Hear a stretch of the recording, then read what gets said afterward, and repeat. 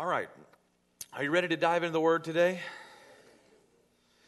I want to welcome all those who are watching online, and I want to challenge you to get your Bible, get ready to receive from God today. I hope that you're experiencing His presence as we are here. I believe that God is not bound by these walls, but He wants to touch you, and He wants to be with you. He wants to know you and you to know Him. If you want to be a part of our giving, there should be a place online there where you can do that. And so many of you already do. I thank you for your generosity, for your giving, for your sacrifice. I pray that God would be with you today. 1 Samuel chapter 4, verse 1.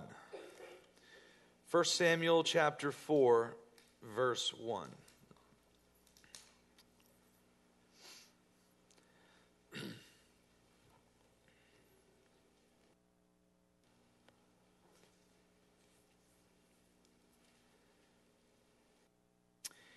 If you're there, say amen. Amen. Now Israel went out to battle against the Philistines and encamped beside Ebenezer, and the Philistines encamped in Aphek.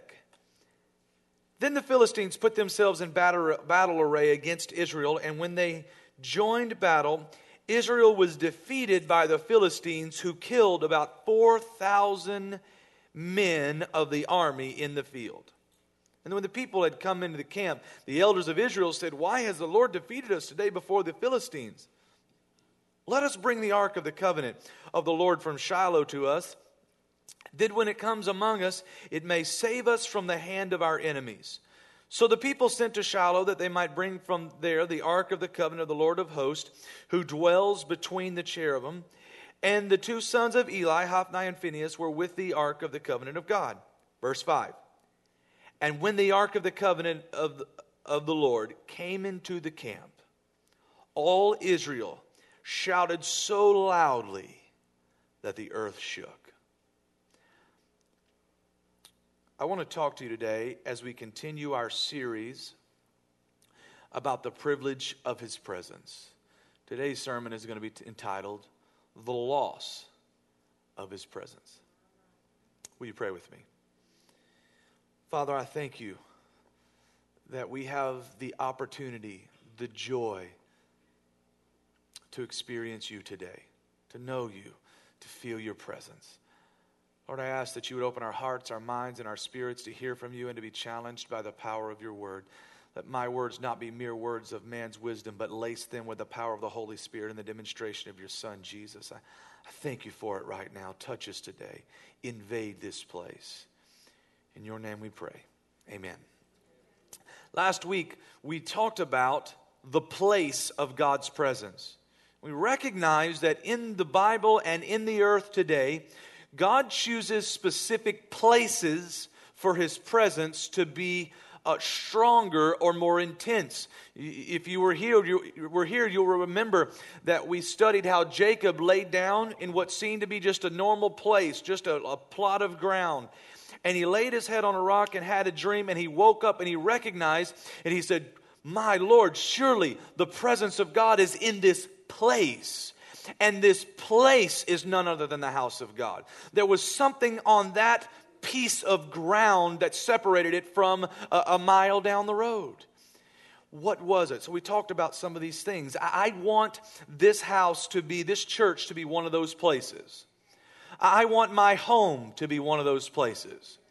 When you come to my house, I want you to walk in the door and say, "Man, I feel the presence of God here." And I want the same thing for yours. I want my life to be a place where the presence of God dwells, where it's more intense, where He moves more freely. I want my life to be that way. But for this to happen, His presence must be at the very center of our lives. He gave instructions to the Israelites to make their camp with the Ark of the Covenant at the center.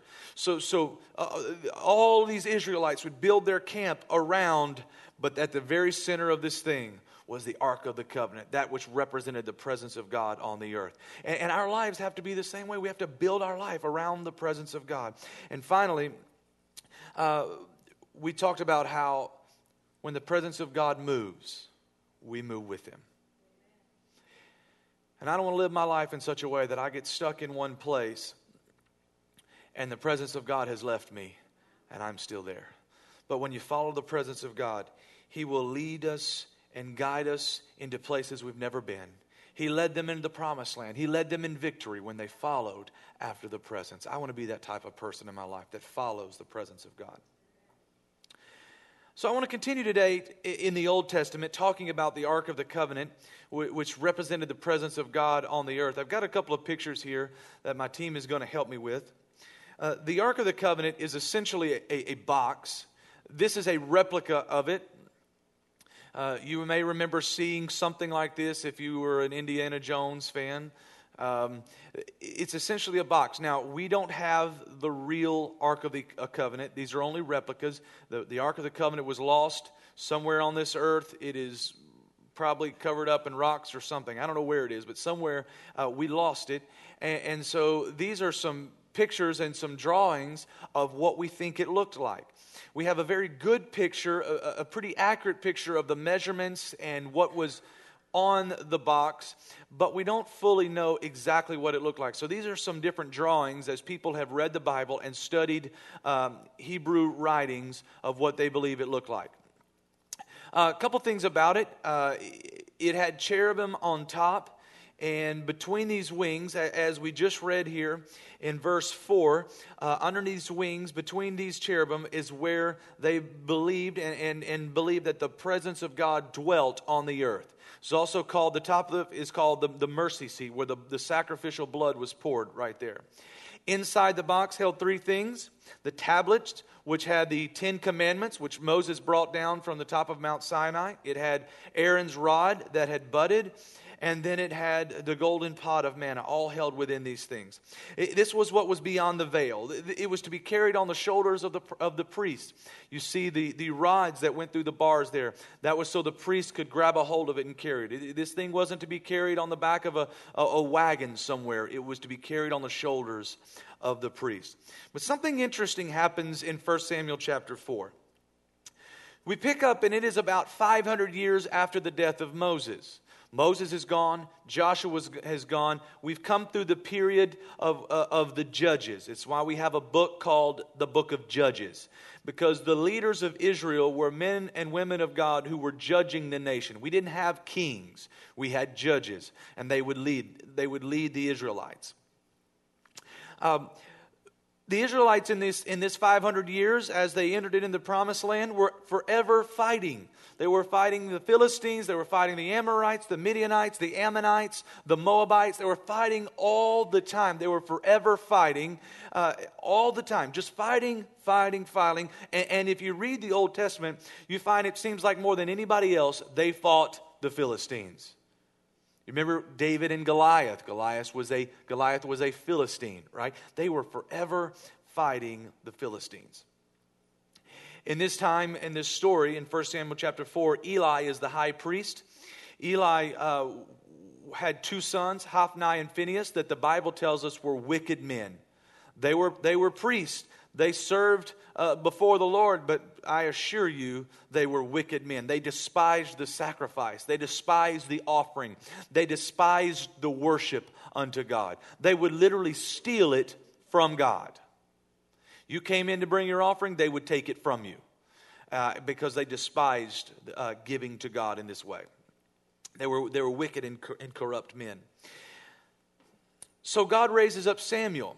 Samuel, as a young man, you may remember the story. He is dedicated to God, and he is living there with Eli. And God begins to speak to Samuel in the middle of the night.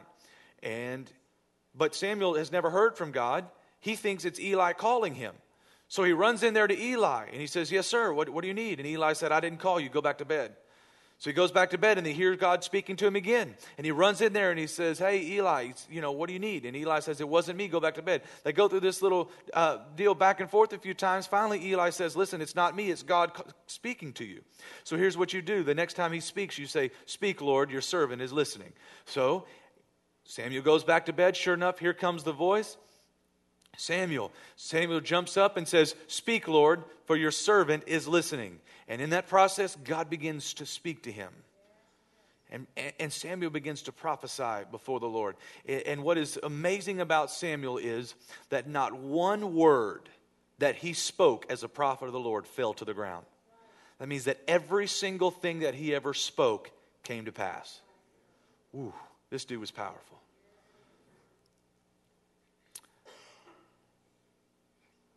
Samuel goes on to anoint Saul as king and then David as king. But we find ourselves here with the Israelites at war with the Philistines yet again. They went out to battle and they lost.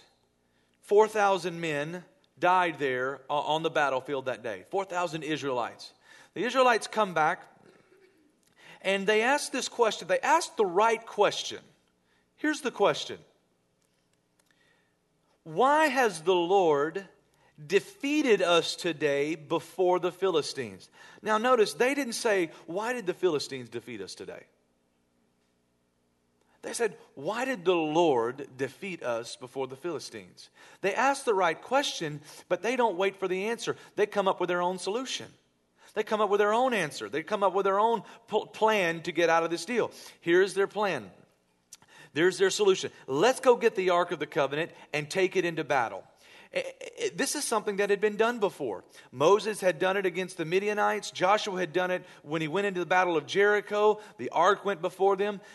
It happened again. Saul would take the Ark into battle. David would take the Ark of the Covenant into battle. But there was something different on this one. They knew they needed God's help winning the battle. But what they did was they tried to force God into fighting for them.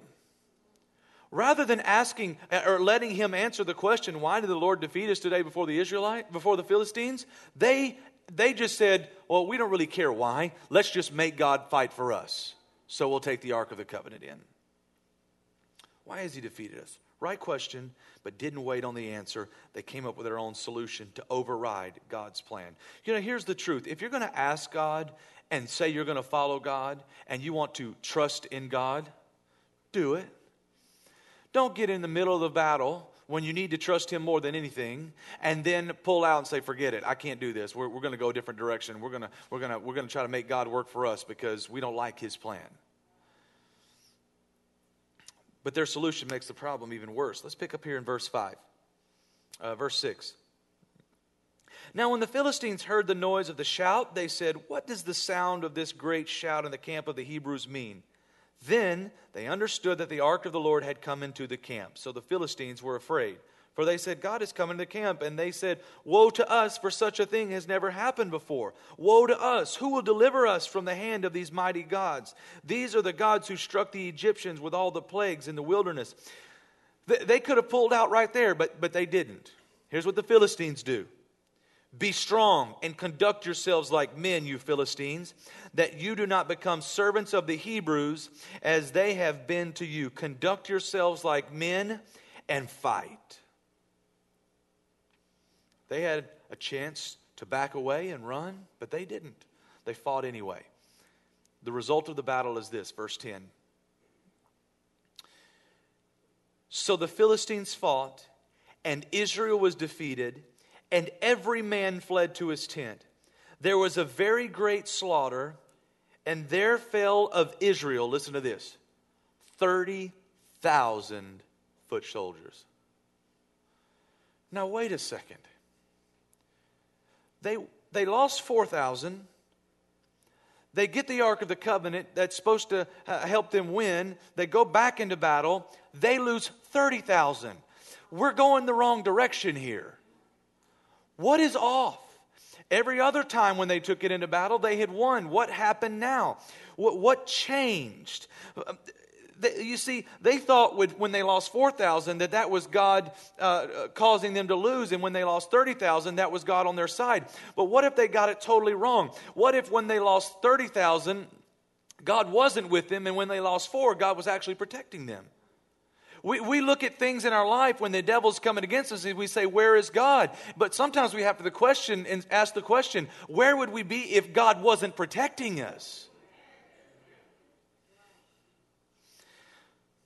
But let's go look and let's see what's different here. Back to verse 3. Back to verse 3. Let's take a look. Why has the Lord defeated us today before the Philistines? Notice now, it's not the Israelites versus the Philistines. It's God versus the Israelites. Here's what they do. Here's their solution. I'm going to emphasize one word, and then I think you're going to see what the problem was. Let us bring the ark of the covenant of the Lord from Shiloh to us, that when it comes among us, it may save us from the hand of our enemies. For the Israelites, it wasn't God that would save them. It was the Ark of the Covenant that would save them. God is not an it, but a he. They got their eyes off of the one whom the ark represented, and they got their eyes on a box. The box was just a box if there was no presence there. It was just a box covered in gold with angels' wings on the top of it. That's all it was. But when the presence of God was there, it's what it represented. You see, what we have to recognize in our life is that we can't get our eyes so much on the perfect way or the perfect strategy or the perfect formula.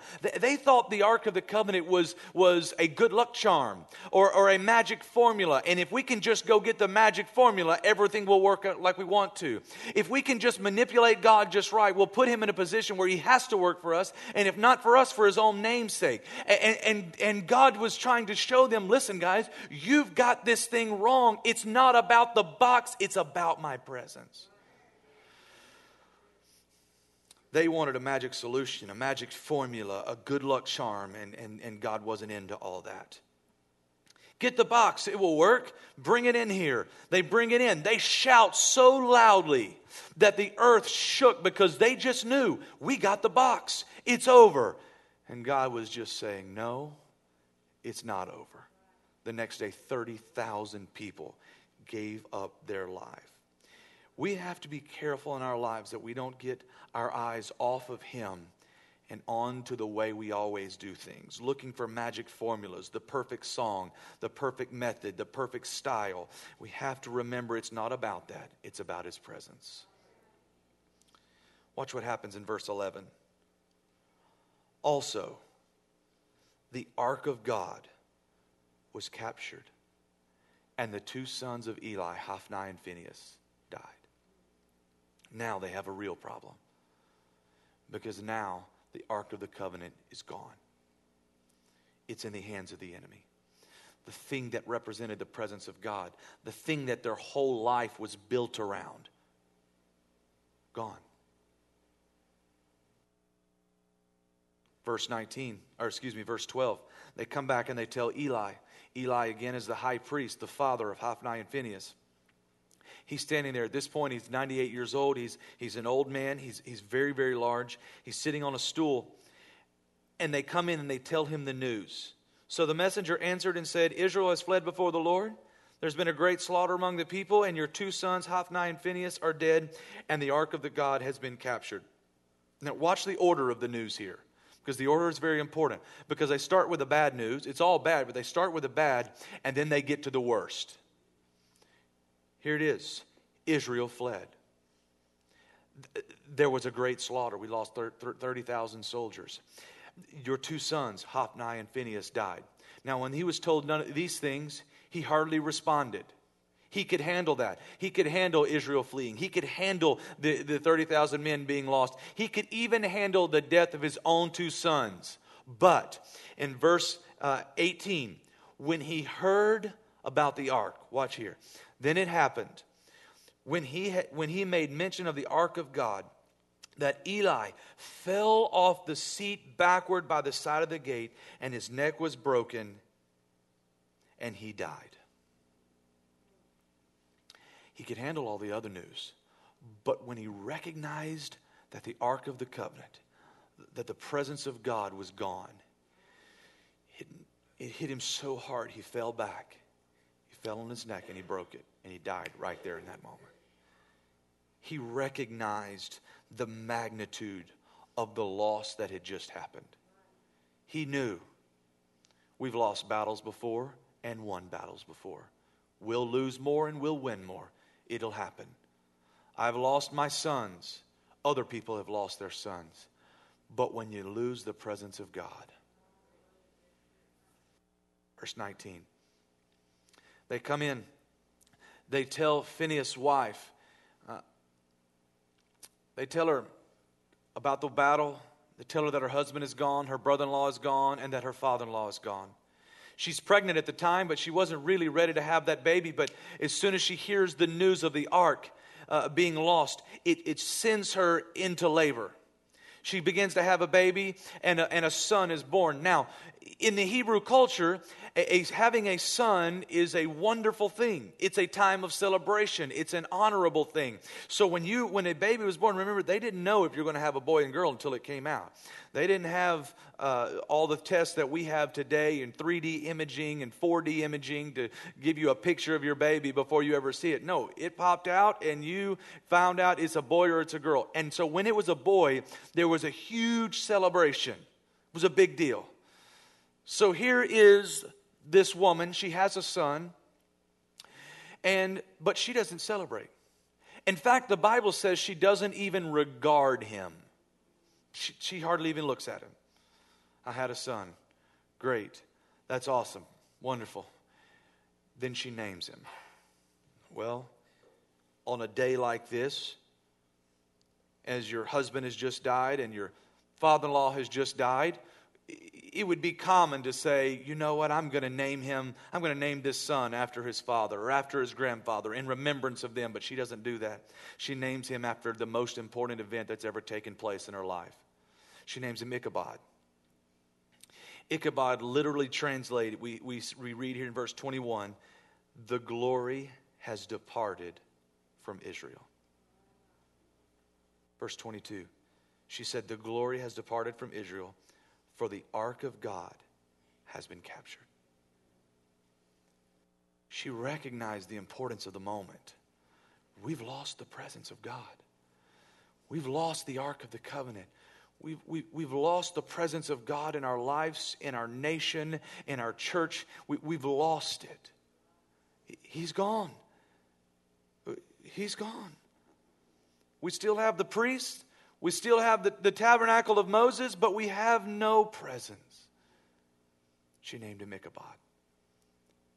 I wonder if you were to go from church to church across our nation, how many God might actually call Ichabod.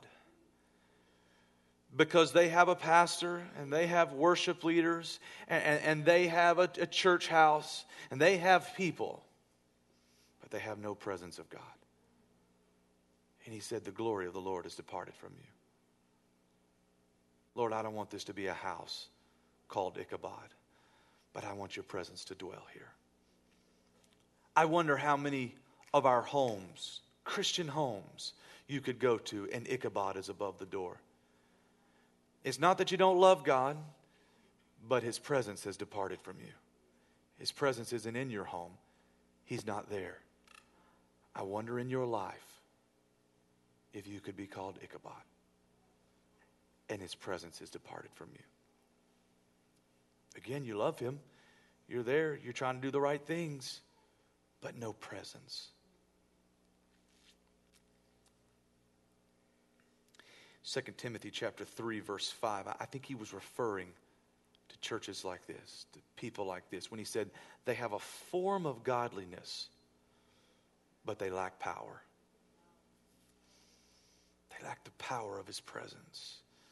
I don't want that to be us, and I don't want that to be you. Well, let's fast forward a little bit to 2 Samuel. 2 Samuel chapter 6. While Samuel ministered, there was mostly no ark in Israel. For much of his time, they got it back from the Philistines, and then they lost it again. And it was lost. But then Samuel anoints David as king. And he anoints a different kind of man as king because David loved the presence of God. He absolutely loved the presence of God. He loved being in his presence. He said, I was glad when they said unto me, let us go into the house of the Lord. He loved being in the presence of God. So in verse 12, David is now king over all of Judah and all of Israel. So all of the tribes of Israel, David is the king.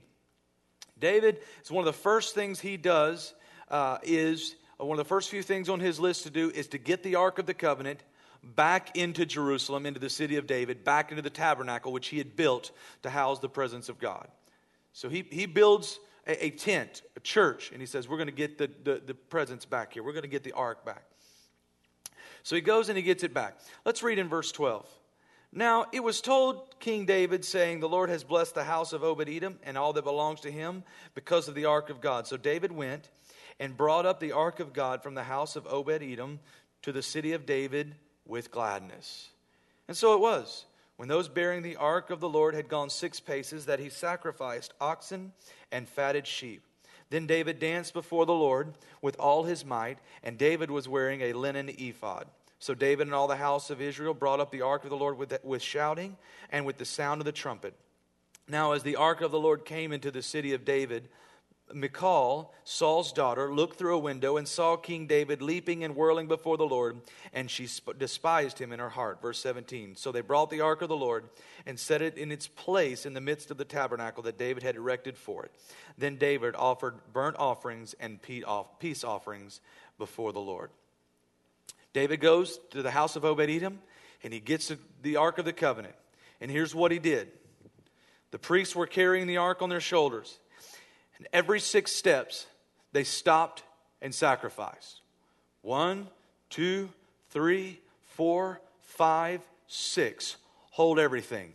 David is dancing and worshiping. The people are celebrating. They're shouting. They're playing the trumpet. They're singing. They're dancing. I mean, they are just having one massive worship service. The priests stop, and David instructs them, we're going to offer a sacrifice right here, oxen and fatted sheep. And then they start walking again. 1, 2, 3, 4, 5, 6. Stop. We're going to worship again. They go on and on and on like this, all the way from the house of Obed-Edom, all the way into Jerusalem. Every 6 steps, they stopped.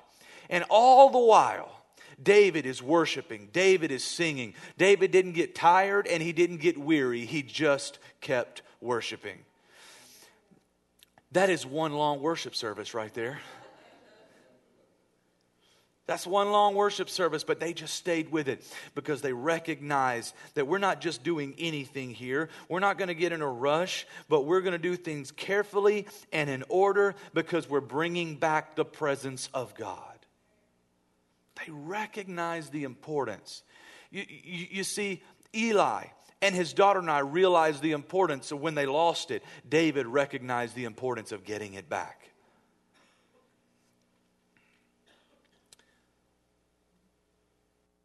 What we have to be careful of is losing the value of His presence, where it becomes just natural and predictable, and we just do it because, well, God is always there. And we lose the heart behind it. We lose the love behind it. We lose the passion behind doing what we're doing. And we get caught up in, well, it's just a song, and it's just lights, and it's just words on the screen. Well, it's just the worship pastor. No. It's about the presence of God.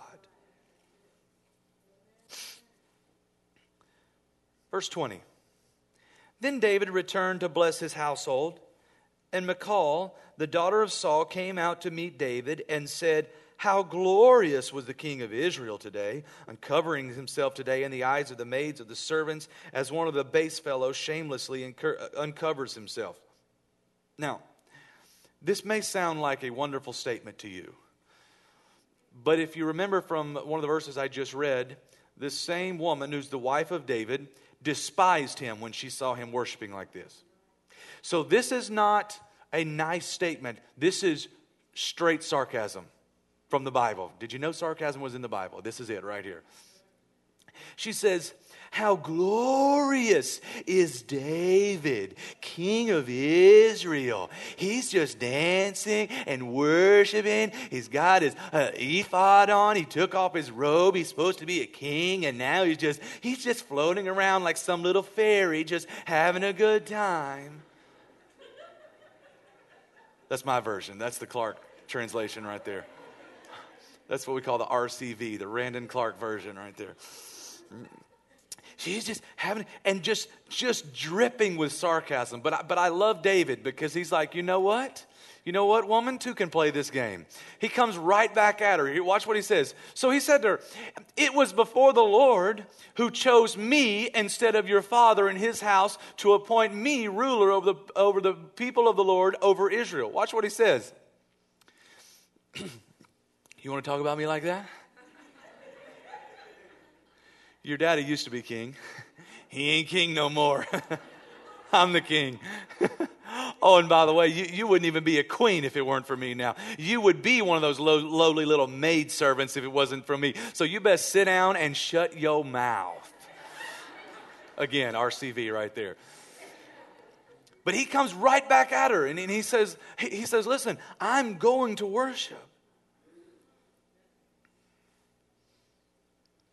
He goes even further. In verse 22, watch what he says. And just, if nothing else, just to get back at you, Michal, I will be even more undignified than this. I had the linen ephod on. I'll go further. I was kind of doing a nice little dance right here in my own zone, but now I'm taking it out big time. Now I'm going to do it. I'm just going to be even more undignified. Now I like dignity, but you have to understand the status of David's heart. Whatever it takes to worship God, that's what I'm going to do. You don't like it? So be it. I'm going to worship. Notice that David removes his kingly robes because worship is the great equalizer. It didn't matter that David was a king. It doesn't matter if he was a king or a priest or a maidservant or a bass fellow. It didn't matter. He was there to worship God. And in the same way in our lives, worship is the great equalizer. It doesn't matter if you're the pastor or you work at a refinery or you work on computers or you're a nurse or a school teacher or work in a restaurant. Whatever you do in your life, it doesn't matter. We're all on the same level when we come in to worship God. We lay all of that to the side. This is what the world sees. Now I'm here to worship. I'm here to worship. It's the great equalizer. You say, Pastor Aaron, I can't do that. I'm not an elder. Doesn't matter. Worship. Well, I hadn't been in church real long. Good for you. Worship. Well, Pastor, I've been around a long time. Man, that's wonderful. I've been in the best services. Good. Worship. You've been here a day. You've been here a lifetime. Worship. Worship. Because we all come into his presence the same way. We all have the same access. David said, I will humble myself. You see, David remembered who he was without God. He said, God chose me to be the king. David was just a shepherd. David was the youngest son. He was the lowest on the totem pole. He was so low that his father didn't even think to bring him in when Samuel said, I've come to anoint the king. Jesse forgot about him. Samuel said, do you have any more sons? I totally forgot. David, the little runt, is out in the pasture with the sheep. David recognized, man, without God, I am nothing. I didn't make myself king because of how great I am, because I'm a mighty warrior, because I can sling a slingshot. No. God made me king. I didn't do it. God made the decision. You see, Saul forgot that. Samuel said to Saul, when you were small in your own eyes, God raised you up. Saul forgot it. David didn't. David humbled himself. He removed his robe. He removed his pride. He removed his status. He removed his image. He removed what the world thought he was, what he thought of himself. He put it all to the side and said, I'm here to worship. God gave it all to me anyway. He knows who I really am, so I'm going to worship. In this, we find one of the keys to the presence of God, to having his presence in our life and to really entering into worship. We got to forget who we are, but remember who we were before Christ. That helps us to remember and to recognize what he's done for us. I was a slave. I was broken. I was messed up. I was far from Him. I was going down a path of destruction. But then He came in and He saved me and He freed me and He healed me and He fixed me and He got me back on the track and He gave me a new life and He blessed me and He gave me a family and He gave me a church that loves me and a God that loves me, and He turned it all around. So you can mock me if you want to. You can say what you will. You can do what you can think however you want to think of me. I don't care, because I'm going to lift my hands and I'm going to worship and I'm going to shout and I'm going to sing and I'm going to dance and I'm going to get on my knees, because it's not about you, it's about Him. It's about Him. David realized, I don't care what this is his wife talking. I don't care what you say. It is about God. He knows me. I would still be in the pasture. I would still be taking care of the sheep. So I will worship Him. I will. Do what you will. I'm going to worship. She can't take it. She can't take it. He's celebrating, he's rejoicing, he's singing and dancing and shouting and lifting his hands and creating a new form of worship in this moment. But she can't take it.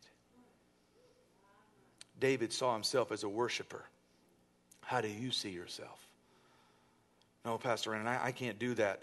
I don't worship. That's not how I do. That's not how I roll, Pastor Aaron. I just don't do it like that. Really. She couldn't take it.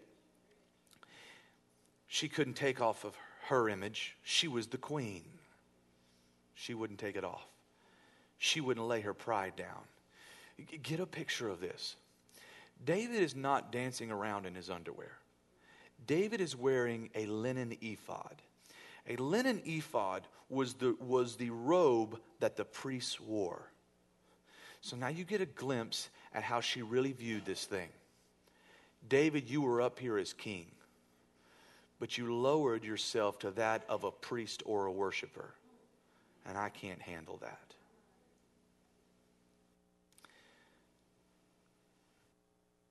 You're not supposed to be doing this. She wouldn't do it. She says, no way, I'm having none of it.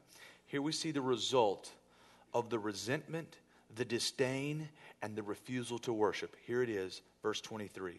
Therefore, Michal, the daughter of Saul, had no children to the day of her death. Notice that word, therefore. Something happened which caused something else. She disdained the worship and refused to lay down her pride, her image, her status, her way. She refused to lay it down, and therefore she was barren. What a challenge to the church today. If we refuse to worship and we disdain the worshipers,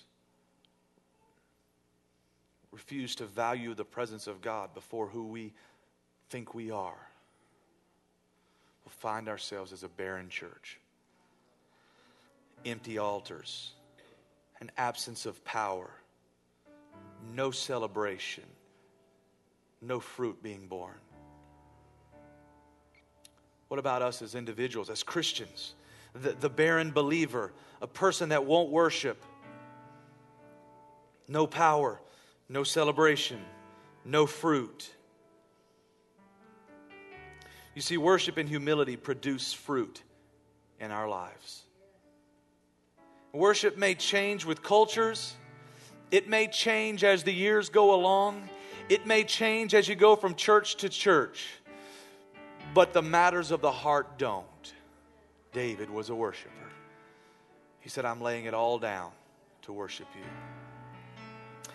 you. We have a unique culture of worship here at Triumph. Maybe you love it. Maybe you don't. But we have a unique culture. But at the heart of it all is a group of people who say, we're here to worship God. When we walk in the door, we put aside what we do. We put aside our jobs. We put aside our personalities, and we say, we're here to worship the Lord today. I'm going to worship you. I'm going to worship. I'm just going to worship. So you see some who lift their hands. You see others who come to the altar. You see others who kneel. You see others who sing really loud, and some who don't.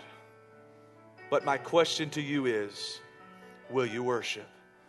Will you recognize the value of the presence of God, or will it be lost from you?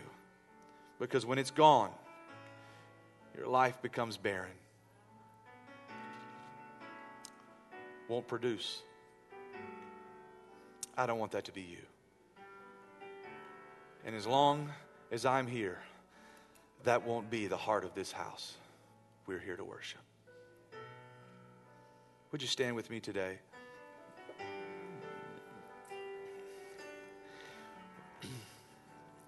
We're going to close this morning in the same way that we have for the last few weeks as we've been in this series, just worshiping God.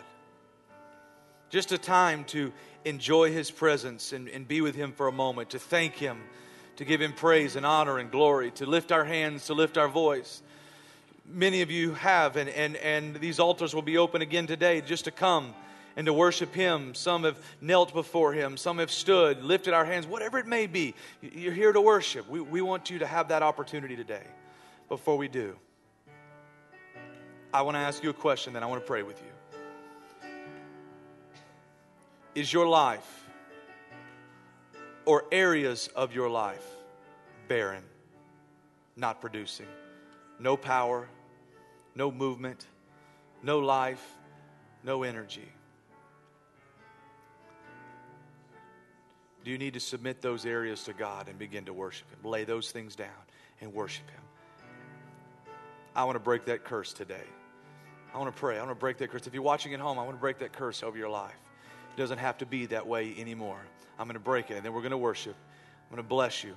The Bible says that David came in, and when the presence of God came, immediately, as he worshiped, he blessed the people, and he sent them home with a blessing.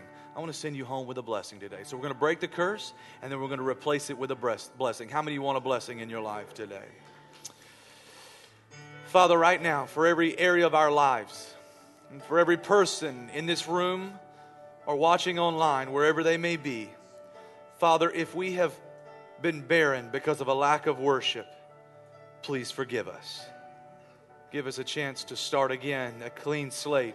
Lord, we don't want to be like David's wife who was barren forever, but we want to produce fruit. We want your power in our lives. We want to celebrate you in our lives. We want to worship you. Forgive us, oh God. And Lord, I replace that as we break that curse of barrenness off of every area of our life, every person, every church. Father, we break that off right now and we replace it with blessing. A blessing of fruitfulness, a blessing of reproduction, a blessing of everything our hand touches being turned to success, a blessing of favor on our lives, oh God, a blessing of power, a blessing of celebration, of healing, of restoration, of joy, of gladness. I thank you for that, God. I bless the people of God right now. In your name we pray. Father, we've come here to worship you today. We love your presence.